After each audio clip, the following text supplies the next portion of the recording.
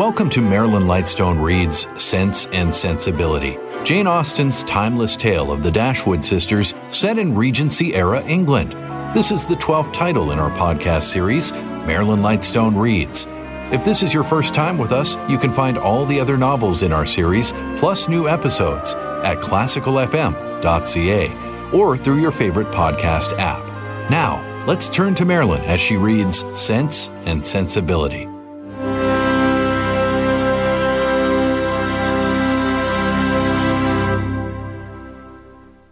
Chapter 20. As the Miss Dashwoods entered the drawing-room of the park the next day at one door, Mrs. Palmer came running in at the other, looking as good-humoured and merry as before. She took them all most affectionately by the hand and expressed great delight in seeing them again. "I am so glad to see you," said she, seating herself between Eleanor and Marianne. "For it is so bad a day, I was afraid you might not come, which would be a shocking thing, as we go away again tomorrow. We must go, for the Westons come to us next week, you know. It was quite a sudden thing, our coming at all, and I knew nothing of it till the carriage was coming to the door, and then Mr. Palmer asked me if I would go with him to Barton. He is so droll, he never tells me anything. I am so sorry we cannot stay longer. However, we shall meet again in town very soon, I hope." They were obliged to put an end to such an expectation. "Not go to town?" cried Mrs. Palmer. "I shall be quite disappointed if you do not. I could get the nicest house in the world for you, next door to ours in Hanover Square. You must come, indeed. I am sure I shall be very happy to chaperone you at any time till I am confined, if Mrs. Dashwood should not like to go into public." They thanked her, but were obliged to resist all her entreaties. "Oh, my love," cried Mrs. Palmer to her husband, who just then entered the room, "you must help me to persuade the Miss Dashwoods to go to town this winter." Her love made no answer, and after slightly bowing to the ladies, began complaining of the weather. "How horrid all this is," said he. "Such weather makes everything and everybody disgusting. Dullness is as much produced within doors as without by rain.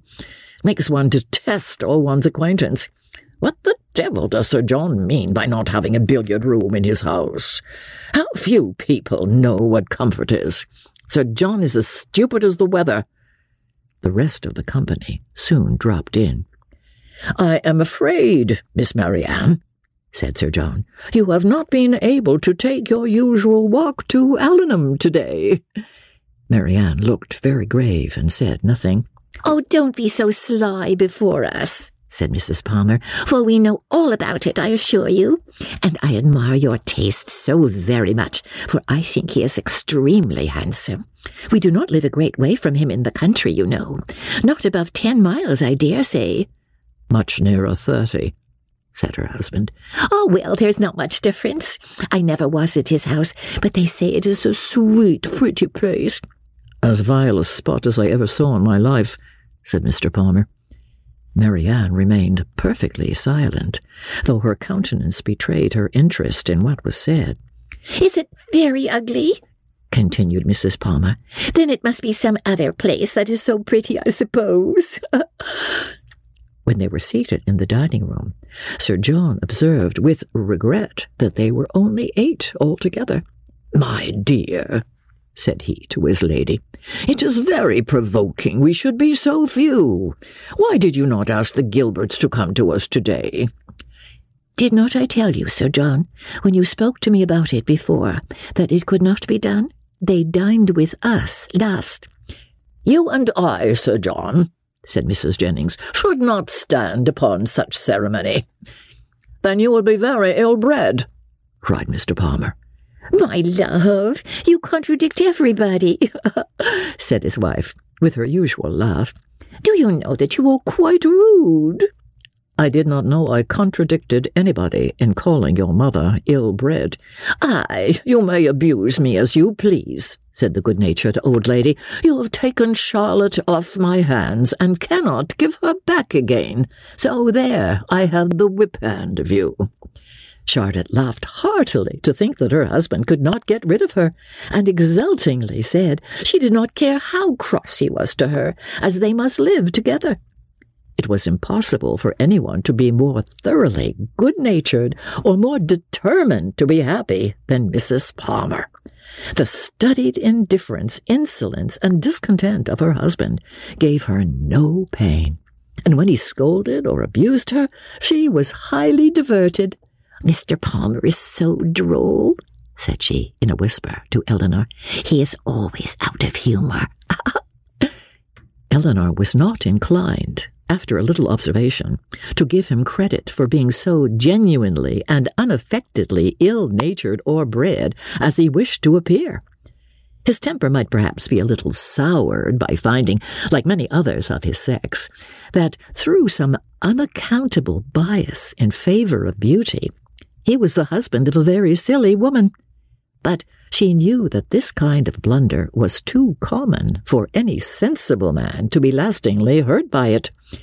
It was rather a wish of distinction, she believed, which produced his contemptuous treatment of everybody and his general abuse of everything before him. It was the desire of appearing superior to other people. The motive was too common to be wondered at, but the means, however they might succeed by establishing his superiority in ill-breeding, were not likely to attach any one to him except his wife. "Oh, my dear Miss Dashwood," said Mrs. Palmer soon afterwards, "I have got such a favour to ask of you and your sister. Will you come and spend some time at Cleveland this Christmas? Oh, now, pray, pray do, and come while the Westons are with us. You cannot think how happy I shall be. It will be quite delightful. My love," applying to her husband, "don't you long to have the Miss Dashwoods come to Cleveland?" "Certainly," he replied with a sneer. "I came into Devonshire with no other view." "There now," said his lady. "You see, Mr. Palmer expects you, so you cannot refuse to come." They both eagerly and resolutely declined her invitation. "But indeed you must and shall come. I am sure you will like it of all things. The Westons will be with us, and it will be quite delightful. You cannot think what a sweet place Cleveland is, and we are so gay now, for Mr. Palmer is always going about the country canvassing against the election, and so many people came to dine with us that I never saw before. It is quite charming, but, oh, poor fellow, it is very fatiguing for him, for he is forced to make everybody like him." Eleanor could hardly keep her countenance as she assented to the hardship of such an obligation. "How charming it will be," said Charlotte, "when he is in Parliament, won't it? How I shall laugh. It will be so ridiculous to see all his letters directed to him with an MP.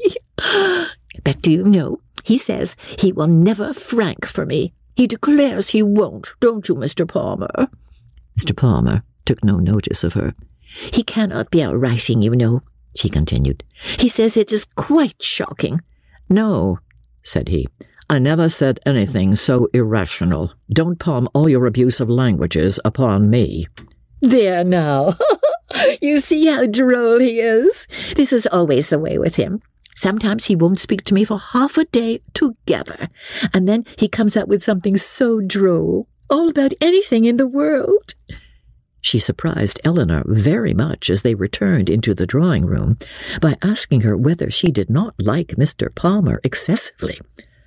"Oh, certainly," said Eleanor. "He seems very agreeable." "Oh, well, I'm so glad you do. I thought you would. He is so pleasant. And Mr. Palmer is excessively pleased with you and your sisters, I can tell you. And you can't think how disappointed he will be if you don't come to Cleveland. I can't imagine why you should object to it." Eleanor was again obliged to decline her invitation, and by changing the subject put a stop to her entreaties. She thought it probable that as they lived in the same county, Mrs. Palmer might be able to give some more particular account of Willoughby's general character than could be gathered from the Middletons' partial acquaintance with him, and she was eager to gain from anyone such a confirmation of his merits as might remove the possibility of fear from Marianne. She began by inquiring if they saw much of Mr. Willoughby at Cleveland, and whether they were intimately acquainted with him. "Oh, dear, yes. Oh, yes, I know him extremely well," replied Mrs. Palmer. "Not that I ever spoke to him, indeed, but I have seen him forever in town. Somehow or other I never happened to be staying at Barton while he was at Allenham. Mamma saw him here once before, but I was with my uncle at Weymouth. However, I dare say we should have seen a great deal of him in Somersetshire if it had not happened very unluckily that we should never have been in the country altogether.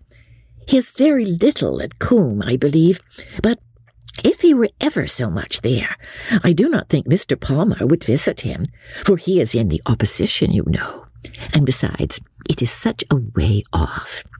I know why you inquire about him very well. Your sister is to marry him. I am monstrous glad of it, for then I shall have her for a neighbour, you know." "Upon my word," replied Eleanor, "you know much more of the matter than I do, if you have any reason to expect such a match." "Don't pretend to deny it, because you know it is what everybody talks of. I assure you, I heard of it on my way through town." "My dear Mrs. Palmer." "Upon my word, I did. I met Colonel Brandon Monday morning in Bond Street, just before we left town, and he told me of it directly." "You surprised me very much. Colonel Brandon tell you of it? Surely you must be mistaken. To give such intelligence to a person who could not be interested in it, even if it were true, is not what I should expect Colonel Brandon to do." "But I do assure you it was so, for all that. And I will tell you how it happened. When we met him, he turned back and walked with us, and so we began talking of my brother and sister, and one thing and another, and I said to him, 'So, Colonel, there is a new family come to Barton Cottage, I hear, and Mamma sends me word they are very pretty, and that one of them is going to be married to Mr. Willoughby of Combe Magna. Is it true, pray? For of course you must know, as you have been in Devonshire so lately.' "And what did the Colonel say?" "Oh, he did not say much, but he looked as if he knew it to be true. So from that moment I set it down as certain. It will be quite delightful, I declare. When is it to take place?" "Mr. Brandon was very well, I hope?" "Oh, yes, quite well, and so full of your praises. He did nothing but say fine things of you." "I am flattered by his commendation. He seems an excellent man, and I think him uncommonly pleasing." "Oh, so do I. He is such a charming man that it is quite a pity he should be so grave and so dull. Mamma says he was in love with your sister, too. I assure you it was a great compliment if he was, for he hardly ever falls in love with anybody." "Is Mr. Willoughby much known in your part of Somersetshire?" said Eleanor. "Oh, yes, extremely well. That is, I do not believe many people are acquainted with him, because Combe Magna is so far off, but they all think him extremely agreeable, I assure you. Nobody is more like than Mr. Willoughby wherever he goes, and so you may tell your sister. She is a monstrous lucky girl to get him, upon my honour. Not but that he is much more lucky in getting her, because she is so very handsome and agreeable that nothing can be good enough for her. However, I don't think her hardly at all handsomer than you, I assure you, for I think you both excessively pretty, and so does Mr. Palmer too, I am sure, though we could not get him to own it last night." Mrs. Palmer's information respecting Willoughby was not very material, but any testimony in his favour, however small, was pleasing to her. "I am so glad we got acquainted at last," continued Charlotte, "and now I hope we shall always be great friends. You can't think how much I long to see you. It is so delightful that you should live at the cottage. Nothing can be like it, to be sure. And I am so glad your sister is going to be well married. I hope you will be a great deal at Combe Magna. It is such a sweet place, by all accounts." "You have been long acquainted with Colonel Brandon, have not you?" "Yes, a great while, ever since my sister married. He was a particular friend of Sir John's, I believe." she added in a low voice. He would have been very glad to have had me if he could. Sir John and Lady Middleton wished it very much, but Mamma did not think the match good enough for me.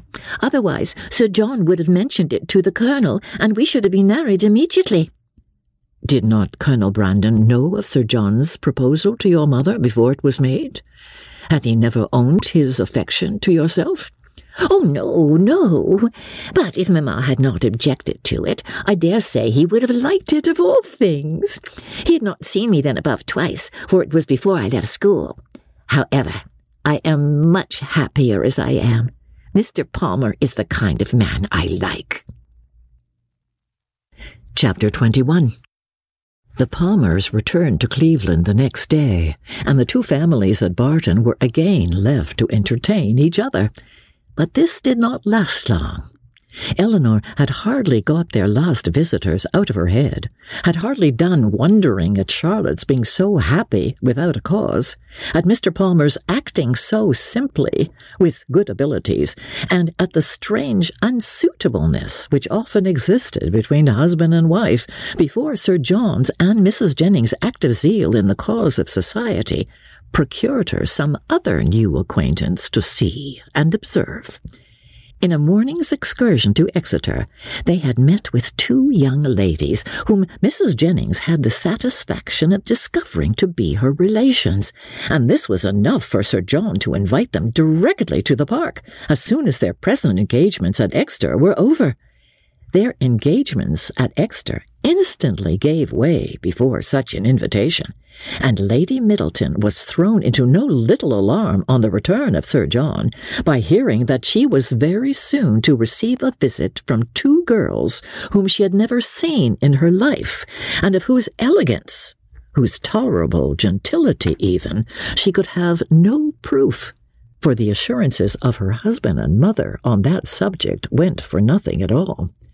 Their being her relations, too, made it so much the worse, and Mrs. Jennings' attempts at consolation were therefore unfortunately founded, when she advised her daughter not to care about their being so fashionable, because they were all cousins and must put up with one another.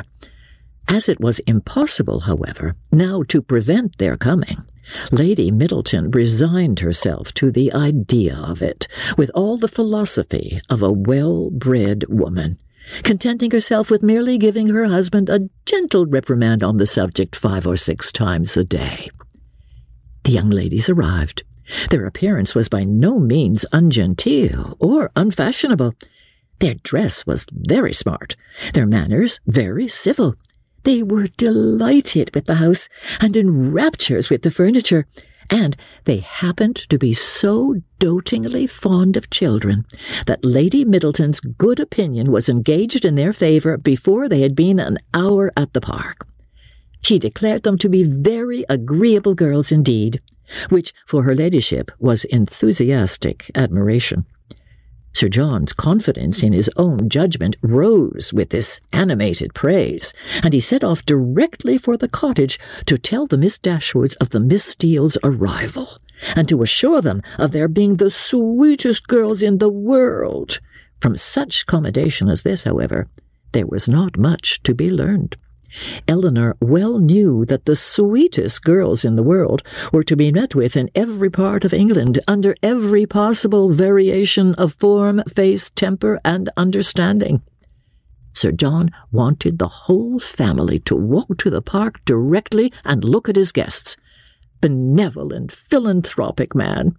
It was painful to him even to keep a third cousin to himself. "Do come now," said he. "Pray come, you must come. I declare you shall come. You can't think how you will like them. Lucy is monstrous pretty, and so good-humoured and agreeable.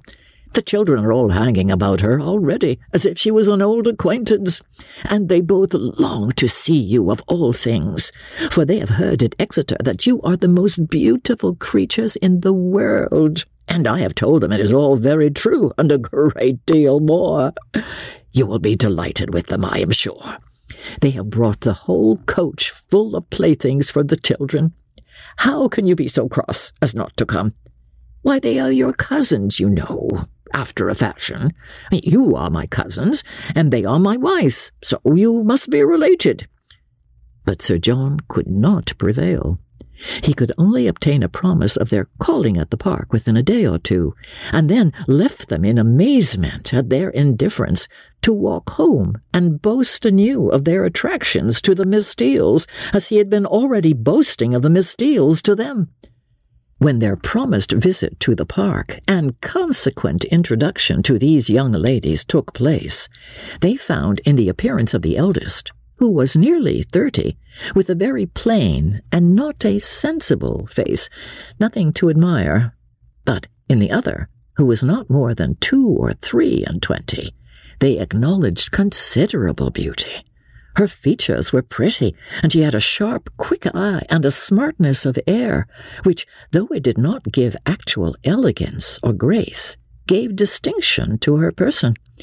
Their manners were particularly civil, and Eleanor soon allowed them credit for some kind of sense when she saw with what constant and judicious attention they were making themselves agreeable to Lady Middleton.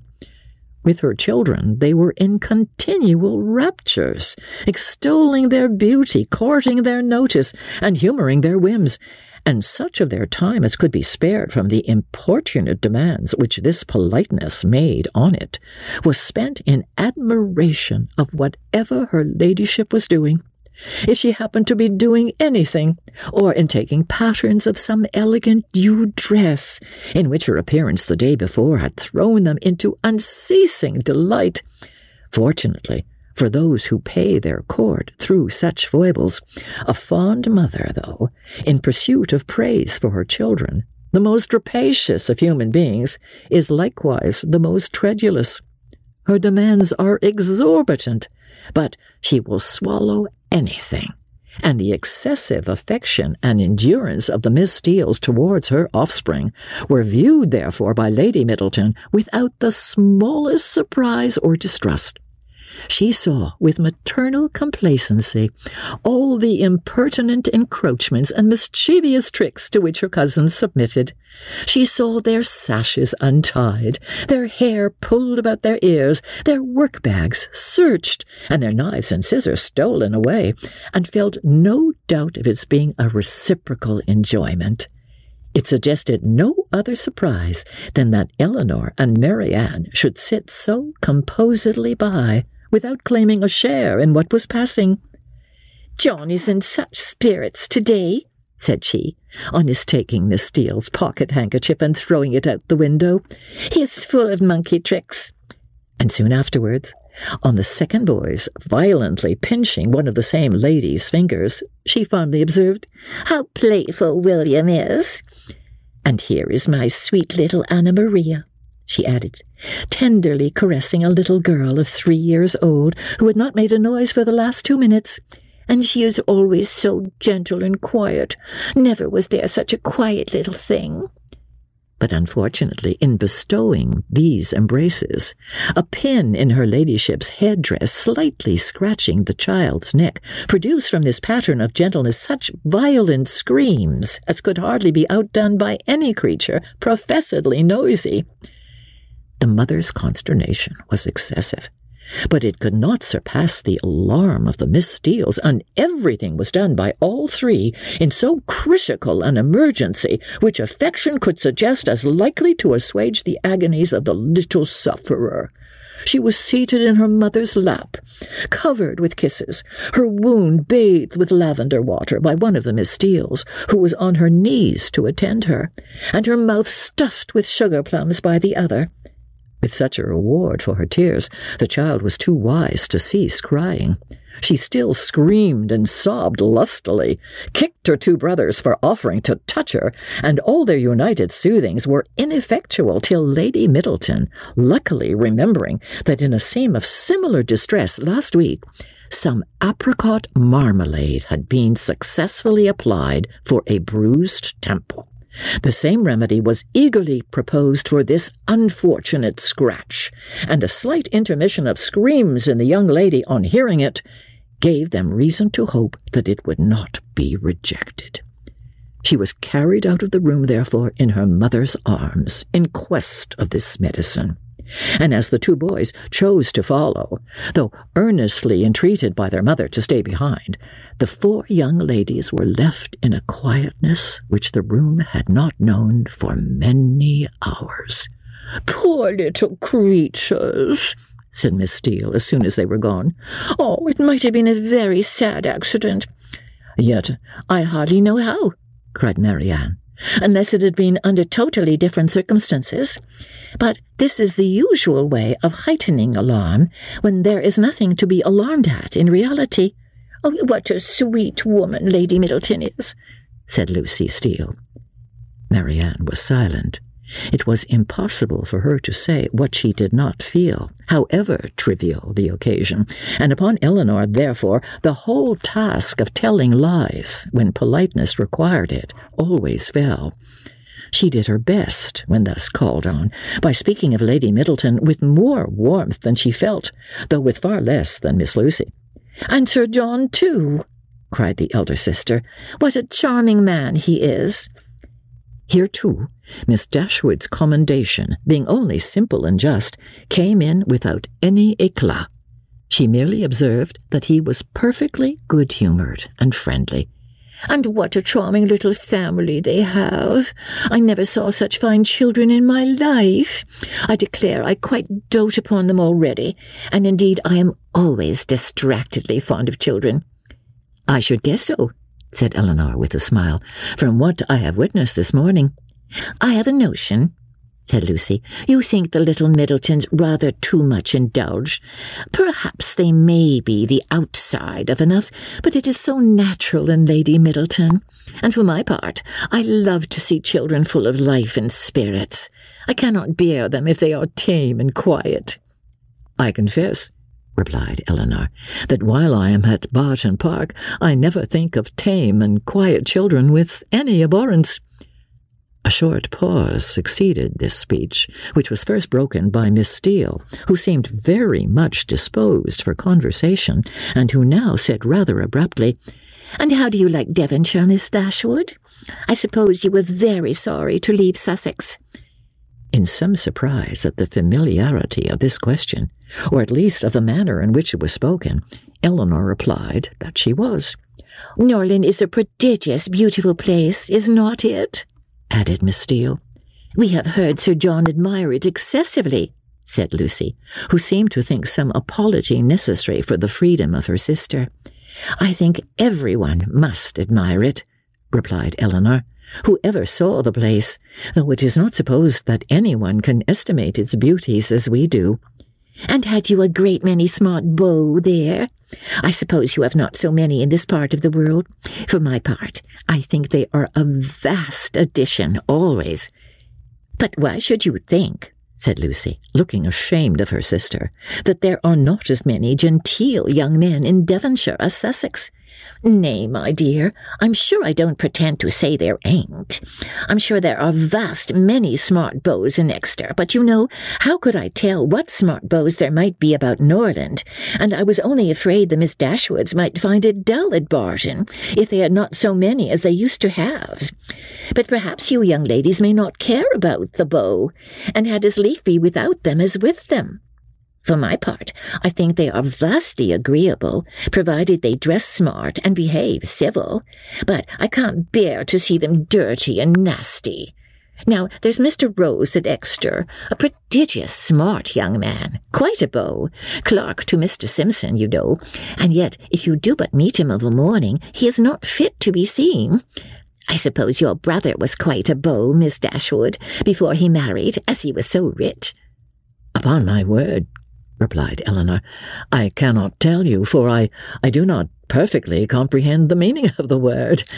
But this I can say, that if he ever was a beau before he married, he is one still, for there is not the smallest alteration in him." "Oh dear, one never thinks of married men's being beaux. They have something else to do." "Lord, Anne," cried her sister, "you can talk of nothing but beaux. You will make Miss Dashwood believe you think of nothing else." And then, to turn the discourse, she began admiring the house and the furniture. This specimen of the Miss Steeles was enough.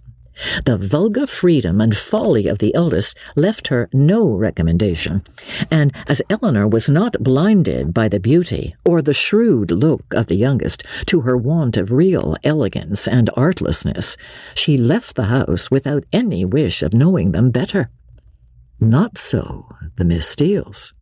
They came from Exeter, well provided with admiration for the use of Sir John Middleton, his family, and all his relations, and no niggardly proportion was now dealt out to his fair cousins, whom they declared to be the most beautiful, elegant, accomplished, and agreeable girls they had ever beheld, and with whom they were particularly anxious to be better acquainted. And to be better acquainted, therefore, Eleanor soon found was their inevitable lot. For as Sir John was entirely on the side of the Miss Steeles, their party would be too strong for opposition, and that kind of intimacy must be submitted to, which consists of sitting an hour or two together in the same room almost every day. Sir John could do no more, but he did not know that any more was required. To be together was, in his opinion, to be intimate, and while his continual schemes for their meeting were ineffectual, he had not a doubt of their being established friends. To do him justice, he did everything in his power to promote their unreserve, by making the Miss Steeles acquainted with whatever he knew or supposed of his cousin's situations in the most delicate particulars, and Eleanor had not seen them more than twice before the eldest of them wished her joy on her sister's having been so lucky as to make a conquest of a very smart beau since she came to Barton. "'Twill be a fine thing to have her married so young, to be sure," said she, "and I hear he is quite a beau, and prodigious handsome, and I hope you may have as good luck yourself soon, but perhaps you may have a friend in the corner already." Eleanor could not suppose that Sir John would be more nice in proclaiming his suspicions of her regard for Edward than he had been with respect to Marianne. Indeed, it was rather his favourite joke of the two, in being somewhat newer and more conjectural, and since Edward's visit they had never dined together without his drinking to her best affections with so much significancy and so many nods and winks as to excite general attention. The letter F had been likewise invariably brought forward, and found productive of such countless jokes that its character as the wittiest letter in the alphabet had been long established with Eleanor. The Miss Steeles, as she expected, had now all the benefit of these jokes, and in the eldest of them they raised a curiosity to know the name of the gentleman alluded to, which, though often impertinently expressed, was perfectly of a piece with her general inquisitiveness into the concerns of their family. But Sir John did not sport long with the curiosity which he delighted to raise, for he had at least as much pleasure in telling the name as Miss Steele had in hearing it. "His name is Ferrars," said he, in a very audible whisper, "but pray do not tell it, for it's a great secret." "Ferrars," repeated Miss Steele. "Mr. Ferrars is the happy man, is he? What, your sister-in-law's brother, Miss Dashwood? A very agreeable young man, to be sure. I know him very well." "How can you say so, Anne?" cried Lucy, who generally made an amendment to all her sister's assertions. "Though we have seen him once or twice at my uncle's, it is rather too much to pretend to know him very well." Eleanor heard all this with attention and surprise. And who was this uncle? Where did he live? How came they acquainted? She wished very much to have the subject continued, though she did not choose to join in it herself. But nothing more of it was said, and for the first time in her life she thought Mrs. Jennings deficient either in curiosity after petty information or in a disposition to communicate it. The manner in which Miss Steele had spoken of Edward increased her curiosity, for it struck her as being rather ill-natured, and suggested the suspicion of that lady's knowing or fancying herself to know something to his disadvantage. But her curiosity was unavailing, for no farther notice was taken of Mr. Ferrars's name by Miss Steele when alluded to, or even openly mentioned by Sir John. Thank you for listening to Marilyn Lightstone Reads Sense and Sensibility. This episode was produced by Justin Eacock. Executive producer, Moses Znaimer. This is the latest book in our podcast series, Marilyn Lightstone Reads. Other selections include Pride and Prejudice, Sunshine Sketches of a Little Town, The Scarlet Pimpernel, Vanity Fair, Showboat, Anne of Green Gables, The Age of Innocence, and The Woman in White. You can help support this podcast by recommending it to your friends and leaving a 5-star review in your preferred podcast store. And while you're there, look for a variety of other quality podcasts proudly presented by the Zoomer Podcast Network.